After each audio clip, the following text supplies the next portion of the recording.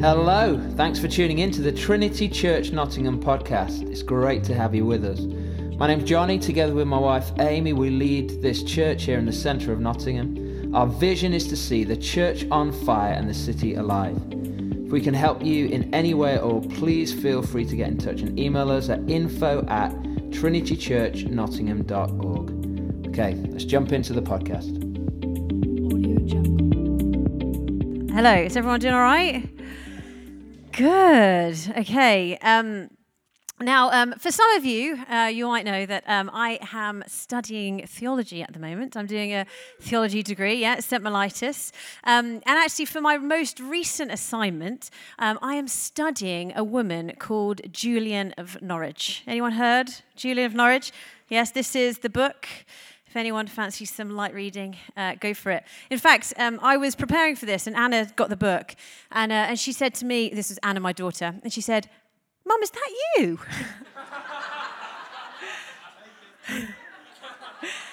I said, "It's not, darling, but, you know, I would like to be like her." Anyway, she is an amazing woman. We don't know actually a ton about her, except that she was alive in the late 14th and early 15th centuries. And in her youth, she asked for three things. And the third, I'm going to read to you. "I conceived a great longing, praying our Lord God that he would grant me three wounds in my lifetime. That is to say, the wound of contrition, the wound of compassion, and the wound of an earnest longing for God. Just as I asked for the other, with the other two, with no reservation, so I asked for the third, with no reservation at all." Now, we've been in a series, as you know, called The Saints, and we've been looking at holiness. What does it look like for us to grow in holiness? And we've talked about what is holiness. We talked about holy pace, holy ambition. George spoke last week about what it looks like to be a holy fool. And if you haven't heard any of those, I would really recommend going online and catching up on the podcast, because it has been a remarkable couple of weeks. I know I've spoken to some of you who feel sort of exhausted by the challenge that God is provoking within you. It really is worth a listen. And today, I'm going to speak this morning about what holy devotion looks like. I'm going to be talking about holy devotion. And you know, this picture of Julian, it really is a picture of a deep cry to have an earnest longing for God above all things. And I feel that God is really speaking to me personally about devotion at the moment. You know, what does it look like to grow in greater devotion when nothing else matters? When nothing else matters at all, except for my devotion, my love for God. I want to be so in love with God that my life overflows from that place only. It is my prayer at the moment. I want to feel and be so in love that my life overflows from that place. And he is making me aware, maybe some of you too, of the stuff that can get in the way of that life. Things that stop me from pointing to him, to his glory, to his purposes alone. And I want this life. I want this life more than anything else. And I believe he is doing this in us all. I think he is doing this in us all, that we might become fully alive. That is what a picture of being fully alive is. So we're using this word, holiness, a lot. So let's recap quickly on what it means for those that haven't been around. I'm sure if I were to ask the room what holiness means, I'm sure many of you would say it means to be separate from the world or to be set apart. And you know, this is completely true. It is completely true. But I think it's just not true enough. It's not true enough. It's so easy, isn't it, to focus on all the things that we are doing to separate us, or all the ways that we are different from the world, things that set us apart. You know, holiness can often be seen as a life which is the absence of imperfection. But it's so much more than this. It's so much more than this. It's wholeness. It's freedom. It's fullness of life. That's what he's calling us into. Wholeness, fullness of life. It is freedom. And focusing, on the separation element, it means that we forget to keep focused on the one that is truly holy, the one that is completely other, the one that is completely set apart, is in his nature holy, the only one that can make us holy. And who is that? Yeah, God. Holiness, then, at a deeper level means devoted or consecrated. The two belong together. We need both. Devotion creates the separation. It creates the separation element, not the other way around. Devotion creates the separation element, not the other way around. So what then is devotion? What is devotion? I like this definition. A wholehearted commitment to a person or a cause. We read in Matthew 22:31, Jesus is asked by the Pharisees, what is the greatest commandment, sort of trying to trick him. And Jesus says, love the Lord your God with all your heart, with all your soul, and with all your mind. That is the greatest commandment. And this is actually taken from Deuteronomy in the Old Testament in 6:4, when Moses gets the 10 Commandments, and God says to Israel, hear, O Israel, love the Lord your God with all your heart and with all your soul and with all your strength. And this word love in Deuteronomy, he's not talking about a romantic notion. It's not solely about feeling or whether you feel in love or not. But he is talking about a covenant obedience.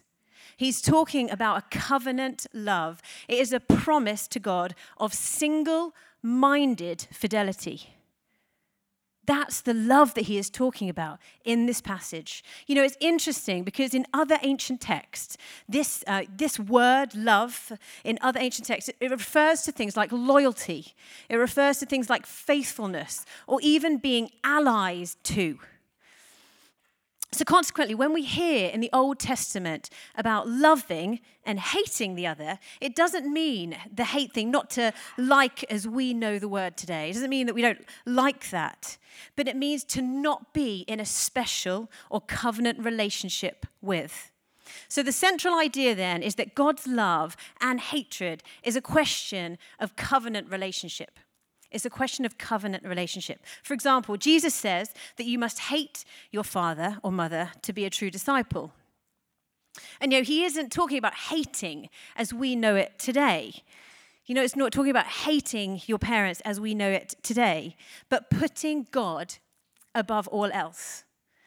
Basically saying that your mum and dad, your mother and father, are not to be your primary covenant relationship. That's what he's talking about. And Jesus also says you cannot serve two masters. In Luke 16:13, it says you must love one and hate the other. And in the Old Testament, it was impossible to have this sort of covenant obedience, covenant love to two kings at the same time. You have to obey the covenant stipulations with one or the other. It was impossible in these times to have allegiance to more than one master. And so this is what Jesus is speaking to us about today. Devotion looks like a covenant relationship where God is our one true master. He is our one true master. We have so many other masters in our lives, subtle ones and sometimes blatant ones, things that control us, our addictions, our fears, people around us, regrets, relationships, jobs, careers, our purposes, all of these things. And devotion looks like giving over all our other masters. Devotion looks like giving over all our other masters to him. This is why God wants our devotion. Because when we devote ourselves to him, we turn away from our sin. And the sin is what ultimately destroys us and keeps us held back.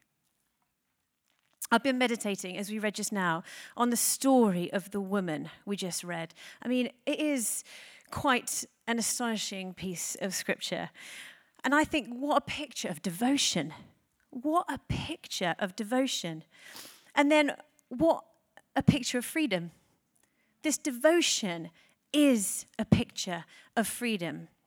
It paints a picture of complete and utter surrender to one master. To one master. She is giving Jesus everything in this encounter. Absolutely everything. Her livelihood, her status.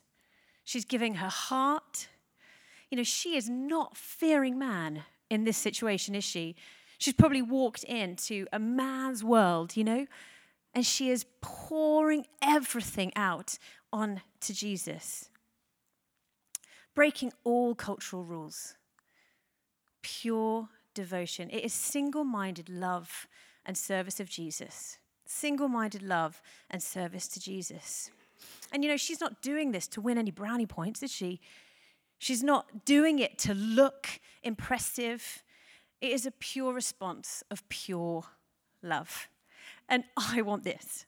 I want this in my life, and I want this for our lives. How do we live in response to his love? Okay, so I'm going to take a drink. I'm just going to highlight 4 things, I think, just really quick things, and how then we can grow in holy devotion. The first one, practice. You know, we speak about these quite a lot here at Trinity, but these are not holy in themselves. You know that. These practices are not holy in themselves. They take you to the one that is holy. They take you to the one that is holy. These practices promote and provide a platform for the presence of God. And that's the end, folks. These practices take you to the presence of God, which is the end. That's the purpose, that we spend time with him. Because contact with God transforms us. Contact with God transforms us. Contact with God makes us more wholly devoted. And we have a practice here in our church. We do 3 things, as many of you will know. Firstly, we start in the morning and we read scripture together, and that can look really different and for lots of people. And then in the middle of the day, we have a practice where we all pray the Lord's Prayer at 12 o'clock. We've heard great stories of people whose alarms have gone off in all sorts of different settings, and we pray the Lord's Prayer. So if you haven't done that, set a little time alarm for 12 o'clock. And when that goes, say the Lord's Prayer. Could be under breath, don't have to say it out loud. But it's just a moment in the middle of the day to refocus on why we're here. Your kingdom come, your will be done. It's just a really helpful way to keep us in step with him. And then thirdly, we do this thing called the Examine. And again, that can look so different for so many of us, but where we spend time in the evening just looking back over our day. What have we done? Where have we seen God show up? And then that sort of guides our prayers at the end of the day. And there is resources for all of this stuff on the website, so please go and have a look. And we are going to be talking more about these practices, about Sabbath and fasting. You know, over Lent, we'll be talking about fasting. What does that even look like? But I just wanted to give just a little permission, I think, in all of that, that God relates to us in so many different ways. And I think it's really easy to sort of get sort of bogged down with the ways in which we should be devoting ourselves to God. You know, we relate and connect with God in completely unique ways. And we need permission to go and find the way that you connect with God in the way you do it. Not like the person next to you, but how you do it. These are just helpful guidelines to help us get practices into our lives. You know, I felt a lot of pressure being a mum, particularly in the first couple of years when they were little. You know, felt so much pressure that I wasn't having this like amazing quiet time in the mornings, whereas candles and silence. But honestly, I actually say it hasn't looked like that for many, many years, because I've got a child next to me who I found in my Bible this week, just a scribble all over my Bible. It's a beautiful picture in her mind, but a scribble in my mind. You know, so I think and I just have felt this sort of pressure that I'm not doing it right. Mum's in the room. and dads. You're feeling it, right? And I just feel like it's the tenderness of God to just release that pressure. There has to be a release of pressure that he wants to connect with you in all sorts of different ways. And I think if we allow the Holy Spirit into those moments, into changing nappies or whatever it is, or wherever we're, even if it's a busy career or whatever, that you need to leave early, just invite him in to those sort of regular times, because it's the connection that matters, not checking it off the to-do list. It's the connection that matters. And I just really felt God liberate me from this recently. Just taking off the pressure. He was like, I just want to meet with you, Amy. I just want to meet with you. And it looks very different. It looks like walking, or it looks like having times at different parts of my day. It looks like talking to him all day. It doesn't have to be this sort of set, rigid practice, or this bit sort of rigid time in the day for us to connect with God. So find your way of connecting with God. Give yourself permission to find your way. Okay, secondly, remember. I was recently talking to a friend about my longing in this area to love him more, and honestly just care less about myself. I am desperate to just care less about myself and care more about what I am, who I'm proclaiming, and who God is. And I was reminded, as I was talking to her, of my first encounter. The first time that I met God. That when I met him, he changed my life completely. And it was really important for me to go back to remember what life was like before him, before I met him. So broken, so insecure, so afraid and full of shame. And I had to go back to that place to remember what he has done, what he had liberated me from. And after I met God when I was 21, had this moment that totally changed my life, the weeks and the months and the years following was just an overflow. It was just a pure overflow of love, because I felt so saved from so much that I just wanted to do. I didn't know any Christian rules. I didn't know any Christian language. I didn't know any Christian sort of practice. I just did it because I was in love with God. And I feel like, I just want that back.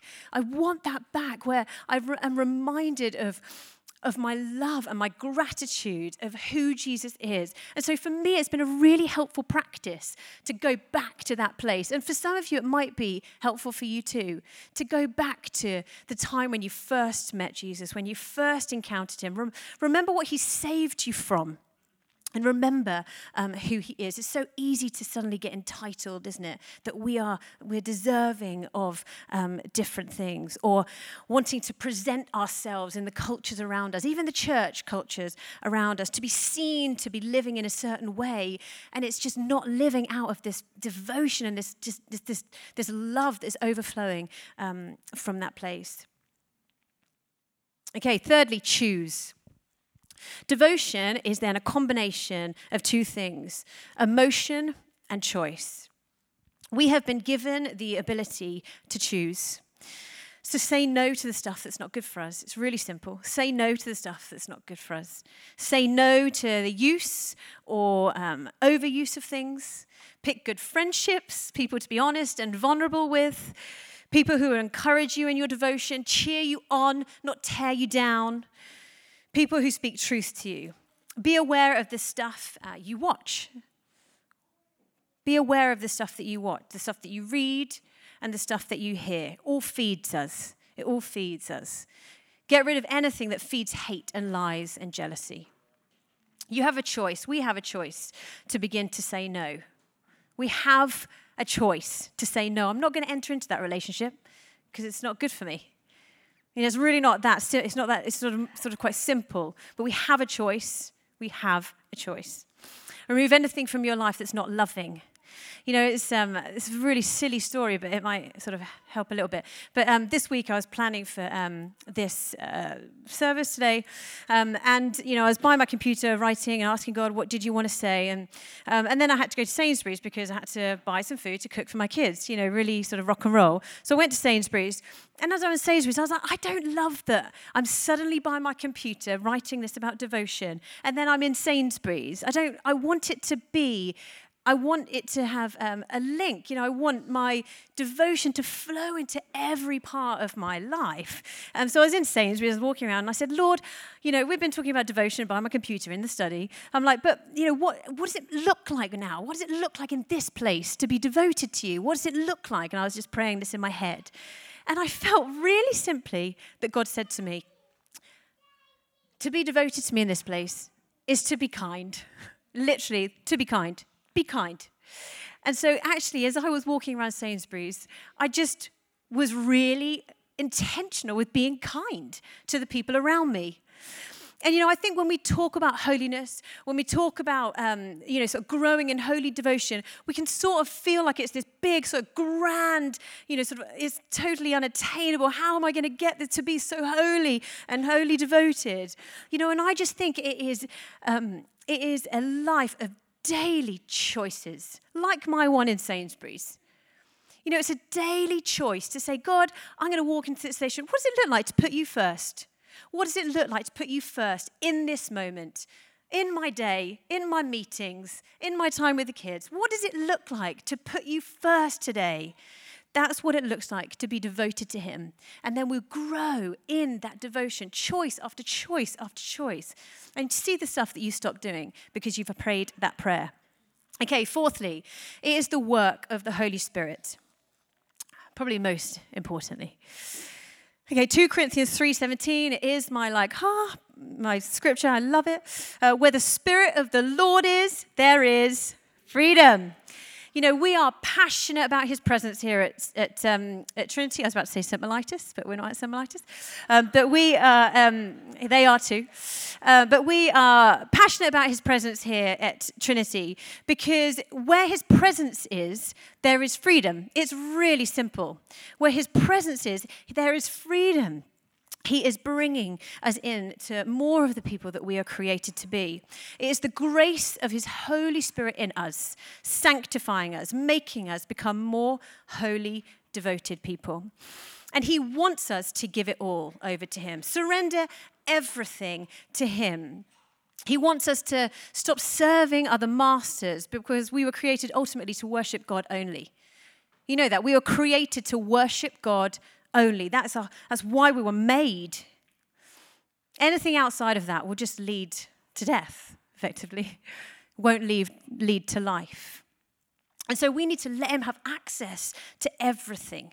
Surrender it all. And see what he does. And this isn't just the bad stuff, it's the good, the bad, the skills, the lack that we feel, our shame, our insecurity, doubts, addictions, pain, inadequacies, our relationships, careers, our future plans. Allow him in. Give them over to him. And I have seen him set me free in ways that I didn't think were possible, honestly. I didn't think I could experience liberation in the ways that I do. He has set me free in ways that I honestly just didn't think possible. He's sort of freed me from the things that have held me back in life, of pursuing God, of worshiping him. And it can feel really scary, can't it? Giving away, giving over and saying, okay, Lord, come into this. It can feel scary because the lie is that it will somehow keep us safe. The control and the things that we don't want to give over, it's scary because we think it's keeping us safe. And it's a fat lie because it's not keeping you safe at all. It's holding you back from true liberation. For me, he's brought things to my attention really, really gently. He's revealed things in my life that aren't given over to him. Stuff that honestly I didn't even realize. Sometimes he'll just bring things into my mind or my spirit or my soul. And I'm like, oh gosh, that's really ugly. Or, oh yeah, I am so bound by that thing, or whatever it is. And it's bit by bit by bit, gently sort of showing me where I'm held back, where I'm serving another master. And I just really felt like I wanted to say today that this is his kindness. It is his kindness that he reveals and shows us and prods us and reveals to us the stuff that is not in submission to him. And I wanted to say that I can testify that he has never forced himself, ever. God doesn't force it on us. It has always been such a tender invitation to greater liberation. You know, God is so tender. He's so tender, and he's so kind. And you know, he's not wanting to bash us and beat us. He's just saying there's greater liberation. And it's an invitation. It's saying, that is not in submission to me. And that is hurting you. And so give it to me. That's all it is. Give it to me. And then as we give it over and we allow him in, you know, sometimes it's not, you know, fireworks and everything's perfect. But you've said, all right, God, you can have this bit. You can have this bit. You can have this relationship. You can have this insecurity. You can have this fear. And as we sort of let him in, see what he does. See what he does. Because his Holy Spirit is only working to liberate and sanctify. And so when we've asked the Holy Spirit to come in, he will do that. Trust that he's doing it, even when we don't necessarily feel it. Trust that he is working to liberate us. He's basically working to loosen the grip of other masters in our lives. And I think the question is, are we willing to let him into it? Are we willing to let him into it? Make room. Give access to him. Okay, I just want to go back to the woman that we read about just now. I just love how Jesus responds. I love how Jesus responds. Jesus gives her dignity. Jesus gives her dignity. He says to the others, he says, why are you bothering her? She has done a beautiful thing to me. As she pours her devotion out, he holds her up high. As she pours her devotion, he holds her up high. He gives her status in a room where she should have no status because of her devotion. He gives her status. She doesn't do it herself. He gives her status. And it's so interesting to me that in Mark and Matthew's reading of the story, the woman's never named. It's just the woman. She's never named in these Gospels. Her name wasn't written down in the story. Yet Jesus says in verse 9, I tell you the truth. Whenever the gospel is preached throughout the world, what she has done will also be told in memory of her. What then is her legacy? What is her legacy? It clearly isn't her name, her career, her family, her looks, her position, her achievements, her status, her approval, social media platform, her level of contribution. What was it? What she remembered by? It was her devotion. Her devotion is her legacy. And I think the challenge for me and for us today, this morning, is will your devotion be your legacy? Will you allow devotion to be your legacy? Just devotion. Let's stand. I'm going to pray. Thanks for listening to some of our teaching here at Trinity. We hope it's blessed you.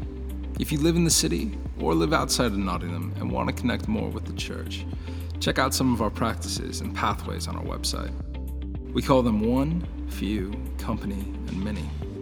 We're passionate about encountering Jesus, becoming like him, and doing the things that he did, both individually and in our lives together, so that we may see the church on fire and the city come alive. You can find these on our website under the Connect tab. Thanks for listening.